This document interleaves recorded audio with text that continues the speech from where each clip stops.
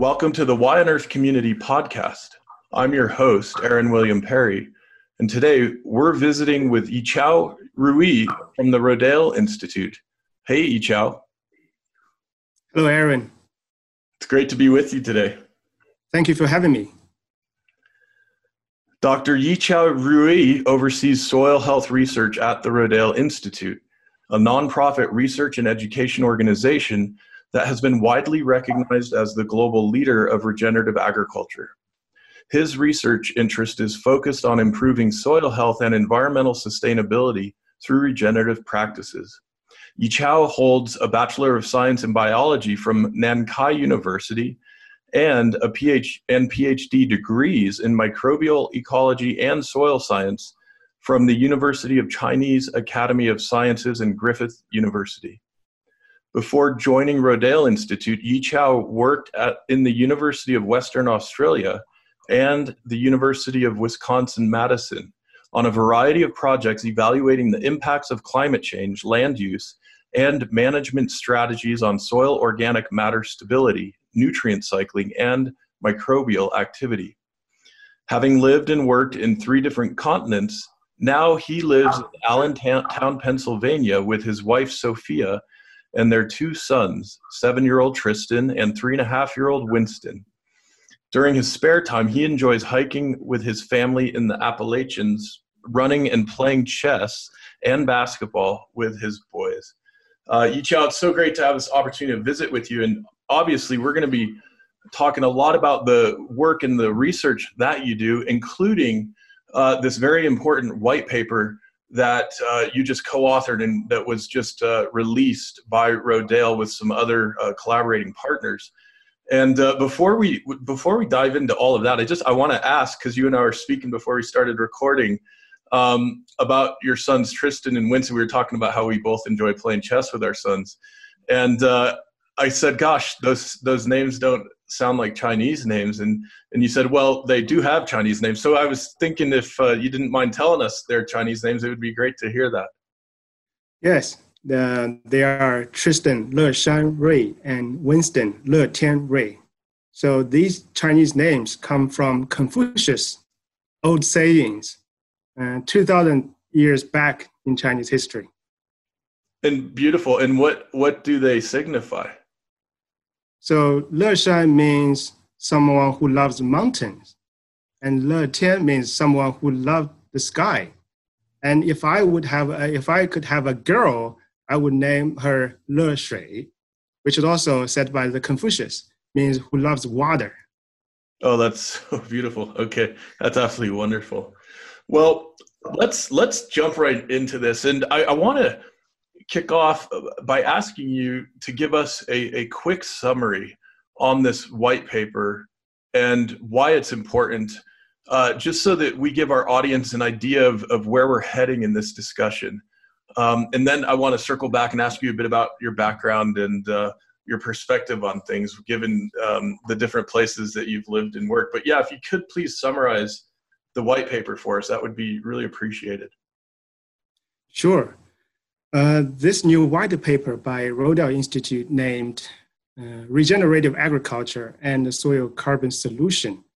It's really happening in a time that climate change or the climate crisis is happening at an unprecedented speed. So this white paper identified the potential of regenerative agricultural practices to sequester carbon, improve soil health, and feed the world, as well as actionable steps for eaters, farmers, and policymakers to take to increase the adoption of regenerative food and farming and mitigate the climate crisis. And in this new white paper, we compile new scientific breakthroughs and evidence around soil carbon sequestration to identify that shifting both crop and pasture management globally to regenerative system is a powerful solution to draw down carbon dioxide emissions, pulling carbon from the atmosphere and storing it in the soil. We also show that crop yields in regenerative systems have been shown to outcompete conventional yields for most of our food crops, providing that regenerative agriculture can feed the world while stabilizing the climate, regenerating ecosystems, restoring biodiversity, and enhancing rural communities. That's so beautiful. It's such a hopeful message. And I was struck that at the beginning of the white paper, there's a quote essentially saying, hey, this is not another research paper filled with a message of doom and gloom, but is in fact an invitation to participate in these solutions and opportunities that are now well proven and that have a myriad of benefits that accrue to communities, to the land, to the climate, etc.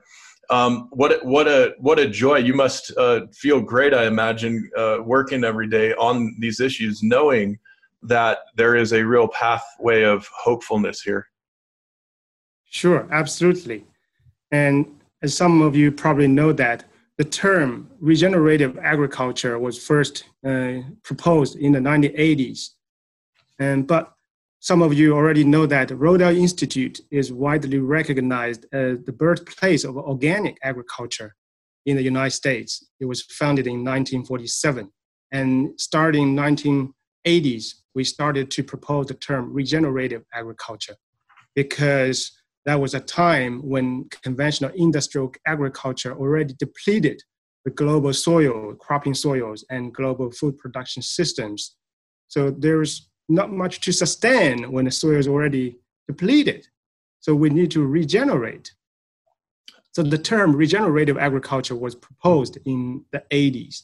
And in 2014, we also released a white paper called Regenerative Organic Agriculture and Climate Change. It was successful in getting the attention of many people, but the actions or the changes is not happening quick enough. So we thought it's a time that we should, compile all the new, breakthroughs in scientific community, and also come up with, actionable steps for farmers, eaters, and the general public to take to increase the speed of the adoption of regenerative agriculture globally. Yeah, that's wonderful, Yichao. And I'm struck looking in the white paper to see that there are some very encouraging numbers. And if I understood the data correctly, I saw that annually we're emitting something like 37.5 gigatons of carbon dioxide. And that also annually regenerative cropping combined with regenerative grazing can sequester 55 gigatons of carbon per year, which is greater than the amounts being emitted. And so what we're saying here is that as this scales up, it can get to a point where we're actually sequestering more carbon than we're emitting. Is that correct? Yes, that's the power of soil. That's the power of nature. Currently, according to the United Nations Intergovernmental Panel on Climate Change, the IPCC, so the global agriculture contributes to about a quarter to 1/3 of the global greenhouse gas emissions. But in the meantime, the global soil or the terrestrial systems can be a carbon sink or a carbon source in the meantime. It's all about the balance. Carbon is coming to the soil, but it's being released from the soil to the atmosphere. The regenerative agricultural practice can turn the soil from a carbon source into a carbon sink if we can manage it appropriately. So that's the power of nature and the power of regenerative agriculture. Yes, absolutely. And just digging into this a little further, I find that a lot of folks I talk with about the issue of the climate crisis understand that a lot of the carbon loading, a lot of the greenhouse gas loading in the atmosphere comes from the burning of fossil fuels. However, it seems fewer people have a real grasp on how conventional and chemical-based and mechanical agricultural practices are also releasing a lot of carbon to the atmosphere, and meanwhile degrading essentially the biological communities in the soil upon which our food production depends. And I understand that some research indicates we've got only another 60 years or so globally of sustained yields of food based solely on the destruction of the soil microbiology. And I was wondering if you could walk us through that a little bit and just help us understand that really important connection a little better. Sure.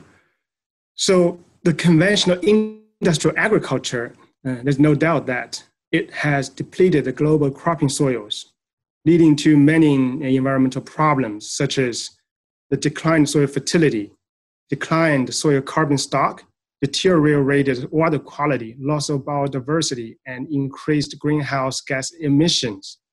So as I just said, industrial agriculture also contributes to about a quarter to 1/3 of the global annual greenhouse gas emissions, according to the United Nations IPCC. This is because the conventional industrial agriculture has turned the global soils from a carbon sink into a carbon source, contributing to the increased atmospheric carbon dioxide concentrations and exacerbated climate change. This is because conventional industrial agriculture uses too much chemical inputs, including the synthetic fertilizers and pesticides and herbicides, and use a lot of tillage as a way of disturbance to the soil. So these things are not good for human health. I mean, the chemical input. We know that, but they're also not good for soil microbial communities and soil health, causing soil to keep losing carbon. First, number one, when you apply these synthetic inputs, synthetic fertilizers, you bypass the plant microbial associations. So the plants, the roots, they don't need to work with the soil microbes to get their nutrients. Over time, because the divorce between the plants and the microbes, the biogeochemical processes that help stabilize the soil carbon are not taking place effectively in the soil. Therefore, soil is no longer a carbon sink. Number two, in addition, the chemical pesticides and herbicides, these things we use to kill the insects or weeds, they tend to diminish the soil life and biodiversity. So the soil food web, which evolved with nature, is being damaged. Also, because as many people know that the conventional industrial agriculture is characterized by large operations of monocrop. For example, corn and soybean only in large areas of the United States. So these monocrop systems give very little and undiverse organic matter input back to the soil, making the soil microbes less capable of building carbon stocks. So as a result, the conventional industrial agriculture characterized by the large monocrops and the over-application of chemicals, they not only cause environmental problems such as agricultural runoff, the dead zone of the Gulf of Mexico, and the health crisis, but also causes an imbalance of the carbon cycle, producing a net carbon dioxide emission and contributing to the climate crisis. But there actually has been a lot of research already showing that compared to the conventional industrial agriculture, which depletes soil carbon sink, carbon stock, carbon sink, and soil health, the regenerative agriculture can regenerate soil carbon stock and soil health. For example, regenerative agriculture focuses on the regeneration of soil carbon, soil health, and it uses several principles to improve soil health and soil quality, including the elimination of chemical fertilizers and pesticides, and the diverse crop rotations, keeping soil covered, and using legume cover crops and natural fertilizers such as compost or manure as source of fertility. So these practices really can put carbon back to the soil. And because this is a win-win solution, because improved soil carbon stock, the net carbon sequestration rather than emissions also means improved soil fertility for long-term, more resilient food production.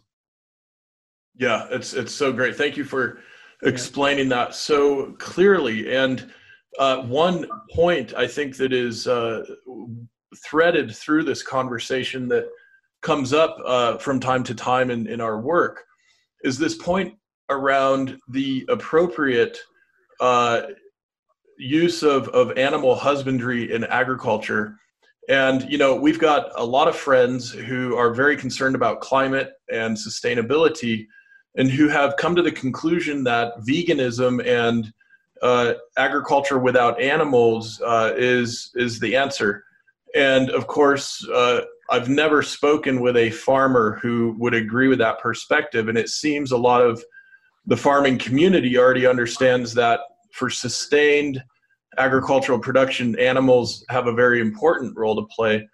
And I was wondering if you could just speak to that specific point a bit here regarding the animals and the regenerative grazing and how that all kind of fits in this global picture of soil and water and climate. Yeah, this is a very interesting but important topic. I have been in a lot of discussion around this, vegan or veganic farming. I think it's important to mention that animals have always been around on Earth, right? So they have always been part of the ecosystem, natural ecosystems. The soil, the animals and human beings and the vegetation, they co-evolved together, for a long time, millions of years. So they always belong, together in a natural ecosystem. And when it comes to soil health or regenerating soil health or soil carbon, so the regenerative grazing or the holistic approach of grazing management, it's probably one of the most effective ways to regenerate soil carbon. First of all, the perennial pasture system, it has, the soil covered by the living plants all year round. That can eliminate soil erosion and runoff and keep soil in place. That's number one. Number two, with the animals managed in a rotational grazing way, they can stimulate the below ground growth, the roots, and stimulate the carbon input such as the root exudates and other rhizal deposits. And these are the things that can really help the soil microbes build soil carbon, especially the stable soil carbon in the soil. So the regenerative grazing is, I believe it's one of the solutions to regenerate soil. And recently, some of my collaborators in the Midwest, for example, some collaborator, Professor Randy Jackson in the University of Wisconsin-Madison, they have just started a new initiative called the Grassland 2.0. They also have a podcast if you want to check it out. They promote that, restoring much of the corn and soybean cropland in the upper Midwest. It's the solution to regenerate the ecosystems and soil health and even the rural communities and economy in the up Midwest. So I think it's important to keep it in a discussion and find and refine. And also it's important to refine the systems, which way works best for certain, scenarios or areas, because that's a very important thing. You have to adapt it to different scenarios and different parts of the world. So it's important to keep it in the discussion because animals, they have been shown to be very effective when they are, kept on the soil and help build soil carbon.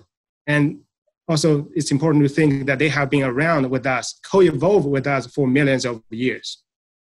Absolutely.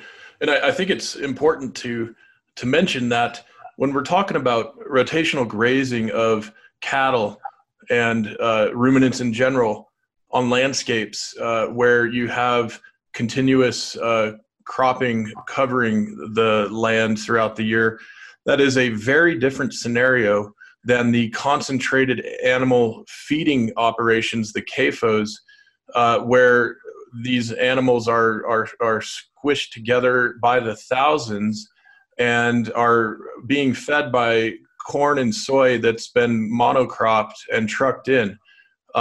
Two very different scenarios. And so it's important that in this conversation, folks understand that a regenerative grass-fed bit of hamburger or milk product or cheese product is going to be very different in its impacts than a conventional bit of hamburger or milk product or cheese product.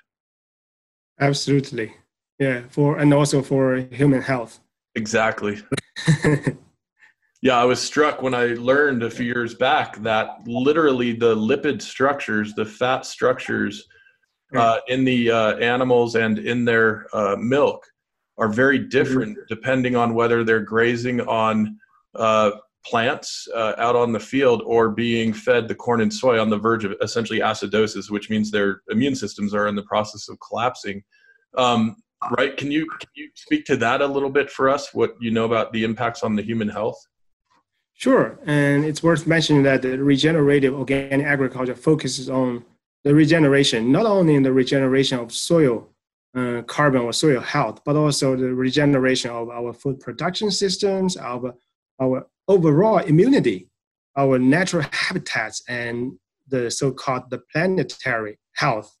Of course, soil regeneration is one of the most important regenerations because soil is where life started. So it is where we should start regeneration. And here at Rodale Institute, we have a model to show how you can do this regenerative grazing.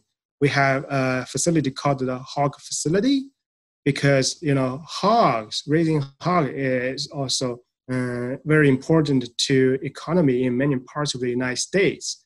Instead of feeding them corn and soybean or these things, we have the hog facility, which is open.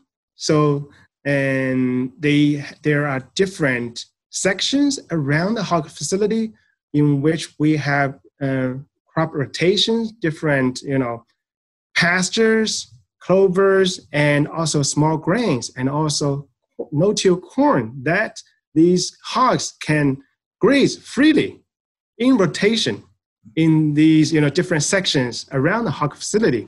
And we can see that these hogs are very happy and very healthy, and the soil have been shown to be being improved over the last 5 years. So I think it's the win-win solution. And in terms of general soil health and its relationship between with the human health, and I think it's important to mention that overall in the last 60 or 70 years, the nutrient density of food that is being consumed by the consumers in the United States has declined a lot.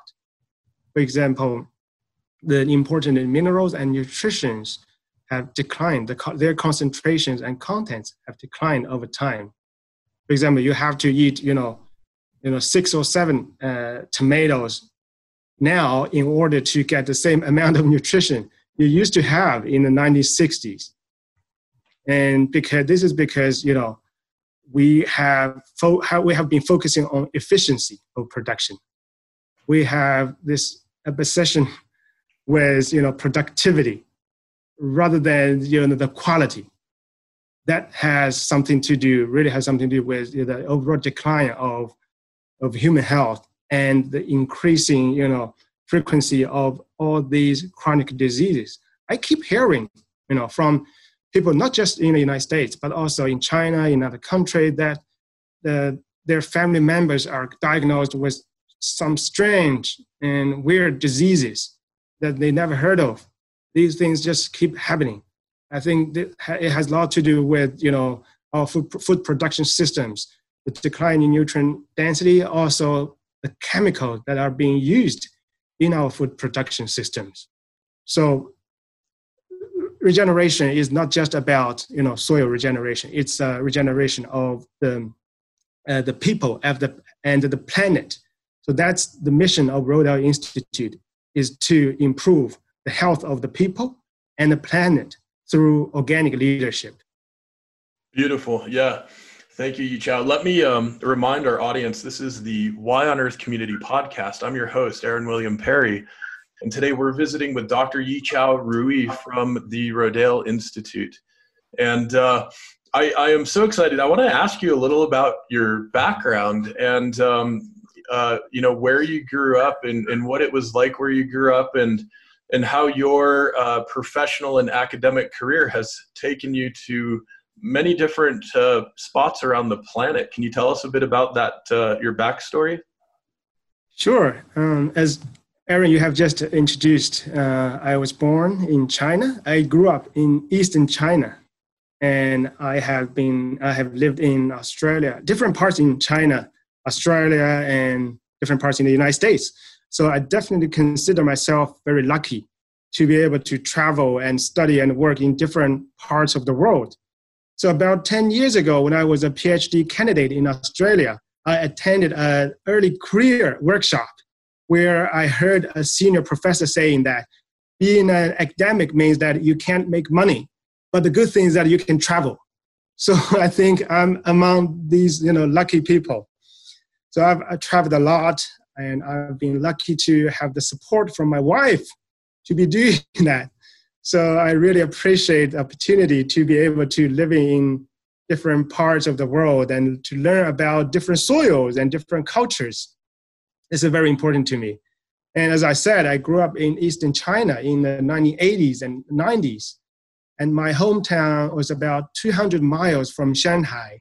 When I grew up, I witnessed the environmental degradation of my hometown. That was in the 90s and 80s and 90s. The economy in China started to boom. I could still remember the smell of the chemicals that my dad used to spray in our rice paddy field, and also the decline of the quality of our local waterways. So those things really made me think, and later became very interested in all these environmental problems and wanted to find the solutions. Studied biology in college, and then started my career in soil science and sustainability research. Over the years, I've always been thinking what this means for our generation, because in 80s and 90s in China, the economy started to boom and people's life was getting better. Everything was hopeful for our generation that time. But we never knew that we would pay such a big price with all these environmental degradation and the health crisis. We were actually heading to a very dangerous direction. I recently learned that until 1970s and 1980s, a lot of the China's cropland was actually covered with green manure cover crops for fertility and soil conservation before 1970s and 80s. And then starting 1980s, the green manure cover crops were abandoned in China because the chemicals became so dominant. Now we know there was a very high cost associated with this, transformation. And people start to look back to our history, what Confucius say on how our ancestors were able to maintain soil fertility and long-term productivity organically to feed a large and dense population in 3,000 or 4,000 years history of China. He will start using green manure cover crops again. So the same question, what do we want this world to be for our future generations? I think the answer is that we want a world that is more connected people are more interconnected with each other and understand each other, respect each other, and care for each other. And a world where people are more connected with soil, with the nature and the Mother Earth, and be more humble and care for our soil and Mother Earth, so our future generations can continue living on a livable planet. So I think this is what regeneration means to me, and this is what my own life experience taught me. It's so beautiful. It's so full of wisdom. I love this connecting with each other, caring for each other, connecting more with soil, and being more humble. And I love sharing with folks that this word humble, humility, comes from the same linguistic root as the word human through the Latin and the Proto-Indo-European language group. And it seems so important, in some ways so simple, but also so essential in these times. And I'm wondering, Dr. Rui, if you could just share with us, what did Confucius say? I don't know if you know right off the top of your head, but I imagine he had some very specific recommendations. Yeah, Confucius say, for example, my son's names. Love the, Le Shan means love the mountain. Confucius says that a man who loves a mountain is kind to everything. He's kind. Wow. I want my son to be kind. And Confucius says, as a man or any man or woman loves water, he or she is smart to care for our human beings. So I think these are the very, as you said, very simple, but the very fundamental things we need to think about. Our place in the world, where we want to go. These are actually very simple things, but I think we have forgotten all those things. Yes. What are you seeing in China today? Does it seem that obviously we want to see things scaling and accelerating as it relates to the widespread adoption of regenerative practices, and we're seeing some progress here in the United States. Of course, we have a lot of work to do, but what are you seeing in China with respect to the return to regenerative practices? Yeah, speaking of China, I think it's important to remember that China and the West still share very different ideologies, very different, traditions of ways of doing things, different political systems. So things might be very different from in China and from the Western world. In the Western world, things happen, I think, from bottom to top. So you need these grassroots, movement to create, changes in the society. And things in China, especially these big movements, I think it happens more often from top to bottom. So when the central government is making a plan to adopt some practices or transform a system, then very likely the society and the industry will adopt that quickly. And right now I focus my work in the United States, but I do have seen that some positive changes being made in China by my fellow researchers, my colleagues and scientists and people who work in the industry. I do see some positive changes. I'm hopeful that the policymakers and leadership group of Chinese government can see the importance of regeneration and really put that as a priority, top priority on the agenda for the next several decades. I remember a couple of weeks ago, the president of China, Xi Jinping, he promised that by 2060, the year 2060, China promised to have zero emissions. And this is very ambitious, considering, China has started industrialization not a long time ago. I hope that will come true, because considering the population and the size and the magnitude of China's land and industry, it's very important for the entire human beings. But all parts, all countries are important. So we hope this is really a coordinated effort that every single person in the world will be part of it to regenerate every inch of the earth and regenerate their personal health and immunity to achieve a better world. Yeah, it's beautiful. It's a beautiful message, and you have such an eloquent way of articulating all of this, coming from massive science and data right down to what regular folks like myself, who I'm not a scientist, can really understand. It makes me hopeful and excited.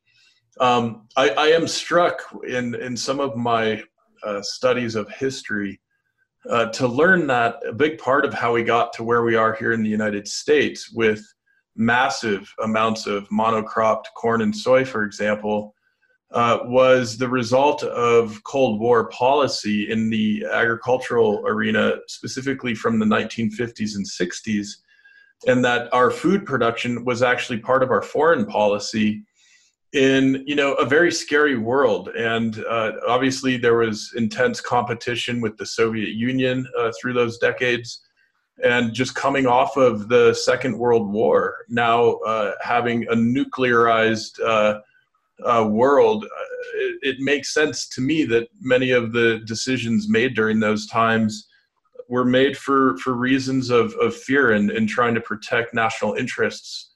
However, it's gotten us into a bit of a pickle at this stage. And I'm just curious, when China was industrializing in the 80s and 90s and going more in the direction of agricultural chemicals, was that in part working with Western chemical companies? Was that part of the global corporations kind of getting more integrated with China, or did that just kind of come from within?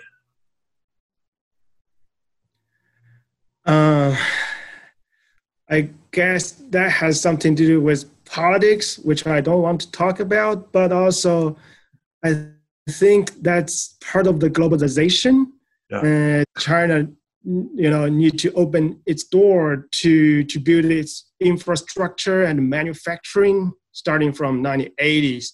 And the United States started to move a lot of its industries to China and Vietnam and other countries, and also to many United States, the companies in the United States need to sell their products, for example, fertilizers or pesticide, these things, to a big market. I think that's what happened between China and the United States. But I do think China and the United States can work hand in hand to regenerate, because China and United States have a lot of things in common. We have a lot of a large area. Both countries have large areas of cropland, and both countries have big populations. Although the population in the United States is not as big as in China, but same. And both have some very good cropping soils. For example, the molly soils, which formed under the prairies, very productive, very fertile molly soils in the Midwest of the United States and in the Northeast of China, which feed a lot of people, but also went through serious degradation in the last 50 years or 60 years. So I see there is opportunity that for scientists and people and politicians to work together as a joint effort to build a system that the regeneration can happen in the same time in the United States, in China. We share our knowledge, for example, regenerative agricultural practices, how to refine these systems and make it easier for farmers in both countries to achieve that, and set a good example as a collaboration for the entire world. So that's the way I see it. More about opportunities, more about future. Yeah, that's absolutely beautiful. And, speaking of collaboration, I want to give a quick shout out to some of the companies and organizations that are supporting the Y on Earth community podcast series, making this episode possible, along with our community mobilization work for soil regeneration, climate action, culture of kindness. Our sponsors include Earth Coast Productions, the Lidge Family Foundation, Alpine Botanicals, Purium, Earth Hero, Vera Herbals, Growing Spaces, Soilworks, Earth Water Press, 1% for the Planet, Dr. Bronner's, and Waylay Waters. Of course, I also want to give a shout out to the many individuals in our Y on Earth community network who have joined our monthly giving program. And if you haven't joined and you'd like to, you can go to yonearth.org and click on the donate button to set that up. If you give monthly at certain levels, you'll also get shipments of the Waylay Waters aromatherapy soaking salts for your own health and well-being shipped to your home.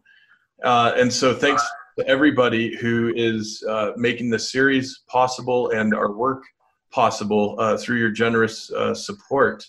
Of course, collaboration is key in a very important new certification program called the Regenerative Organic Certification.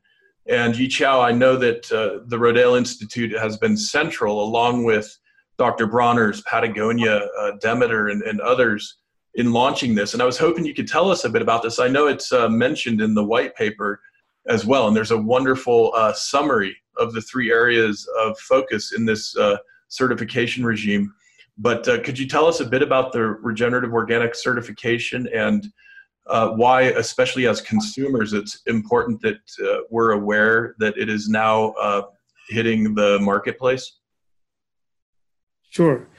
So the Regenerative Organic Certification, the ROC, it's a new certification. It has 3 pillars: soil health, social justice or social fairness, and animal welfare. So for farm operations or industry, you have to meet the standards, certain standard and requirement to be able to, to be certified. And there are different stages, for example, the bronze and silver and golden stage of the certification. There are different colors of the labels on the product. But it shows 2 things. First of all, it's a holistic way of, producing your products. It's not just about, eliminating chemical, which is important and the basis of, the ROC certification. In order to be regenerative organic certified, you have to be organic certified first. So it's the basis. Organic certification is the basis for the regenerative organic certification. So holistic way of, managing and producing your food is about, managing the soil, improving the soil over time, and treating animals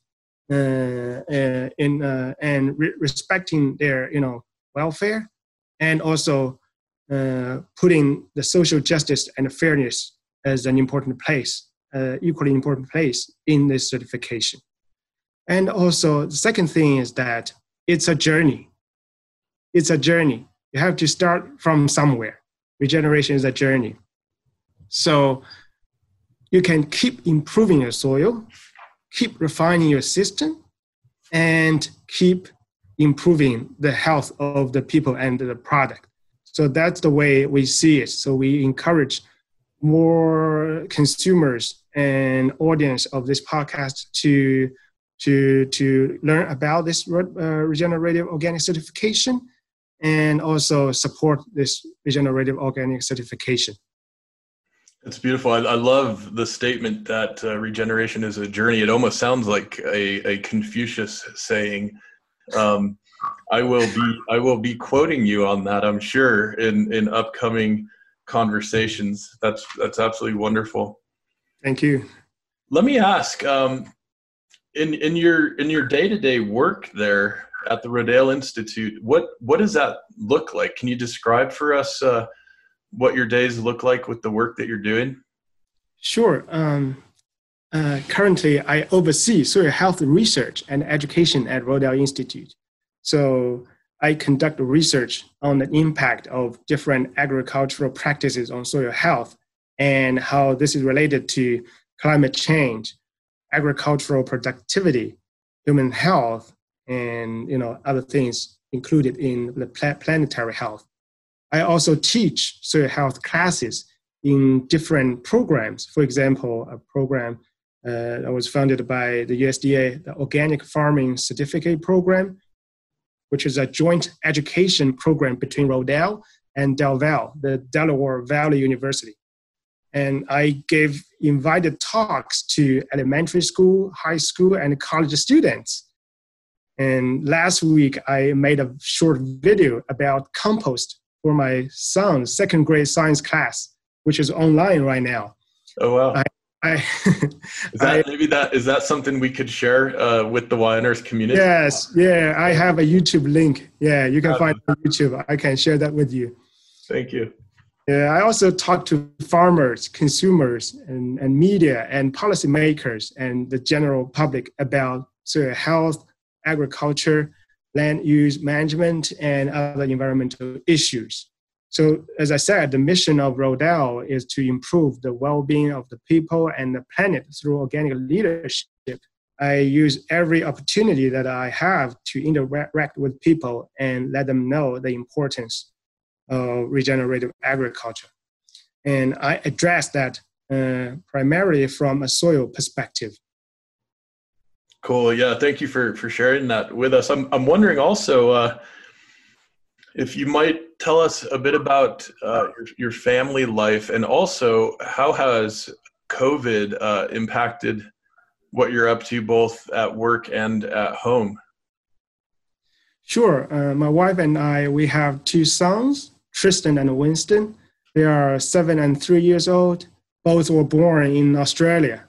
So it's interesting to know that they are ethnic Chinese, Aussie born, and now live in Pennsylvania, United States. So like many families, we are also impacted by the global pandemic. So we can't meet our family or friends like we did before, but that also means that we can spend more time together at home in our little garden, grow our own food. So we don't go to restaurant right now. We only go to grocery store once a week. And sometimes we do feel stressed and the kids feel bored. So we do a lot of hiking during the weekends. We live in the Lehigh Valley area of Pennsylvania, and we have a lot of mountains here, national and state parks around us. So we spend a lot of time outdoor. And I think this is part of our regeneration as well. We take this as an opportunity. Yeah. And yet, it's still very challenging for my wife, especially for my wife and kids. This winter will be very long. I have to, most of the time I have to maintain a busy work schedule.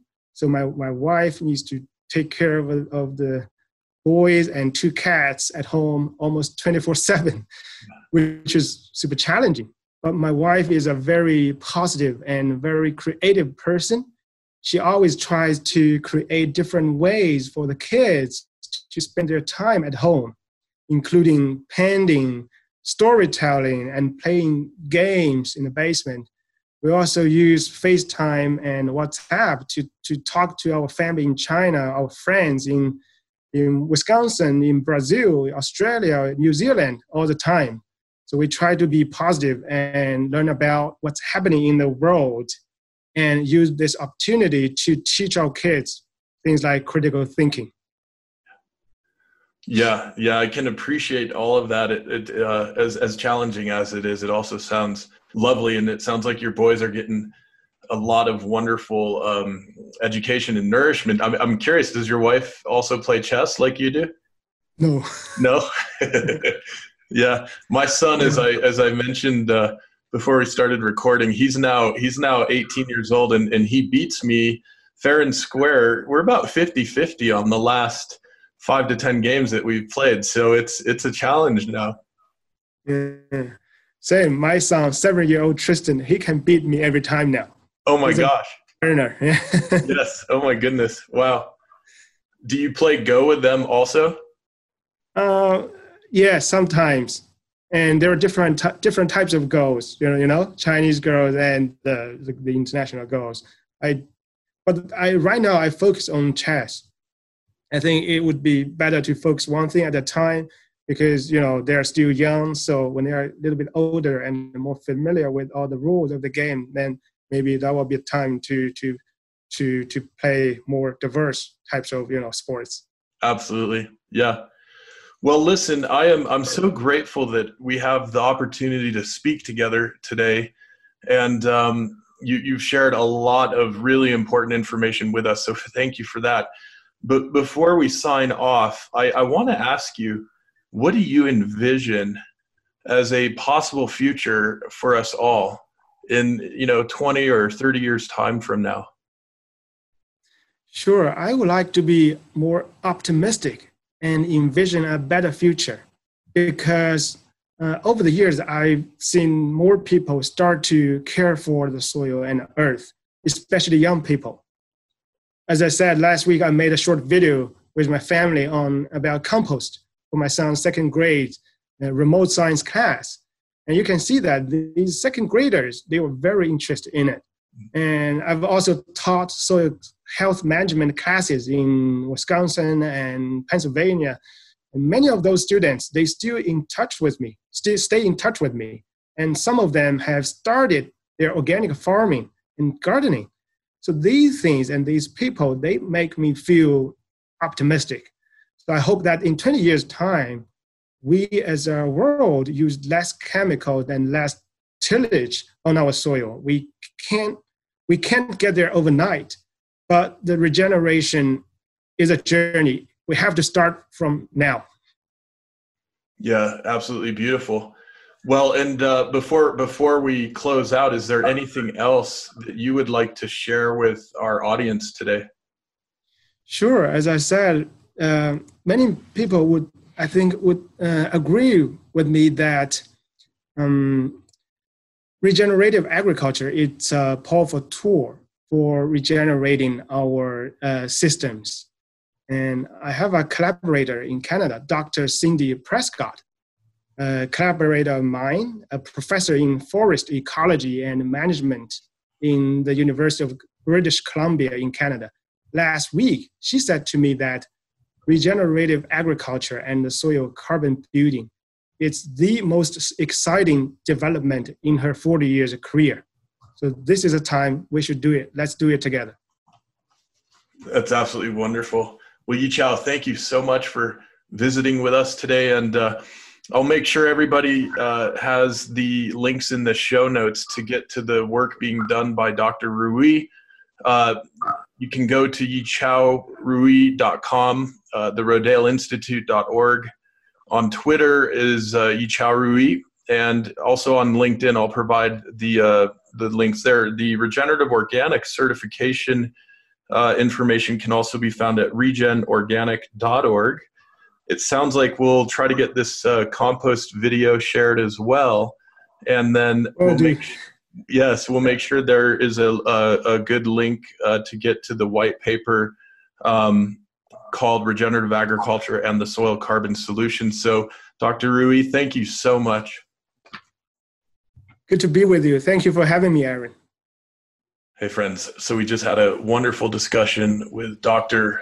Yichao Rui, and I just checked out the short video that he made with his two boys for his son's second grade class about compost, and thought it would be really fun to share with you right here at the end of this episode. So I hope you enjoy.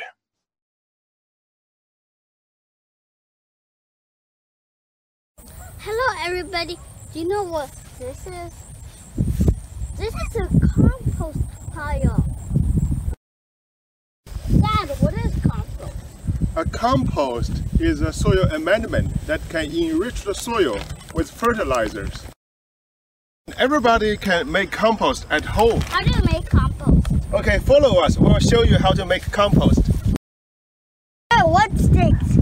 Dad, do you make compost from these food waste? Yes, actually we can make compost from these food waste because they contain organic matter. So during organic matter decomposition, everything will be decomposed by the microorganisms, and they will turn to the compost, a natural fertilizer that is good for the soil. All the food comes from soil, and they will go back to the soil. That is the circle of life. When you have a finished compost, you can apply them onto the soil. They can help enrich the soil and help the plants grow. Ta-da! Rubbish! Get the rubbish!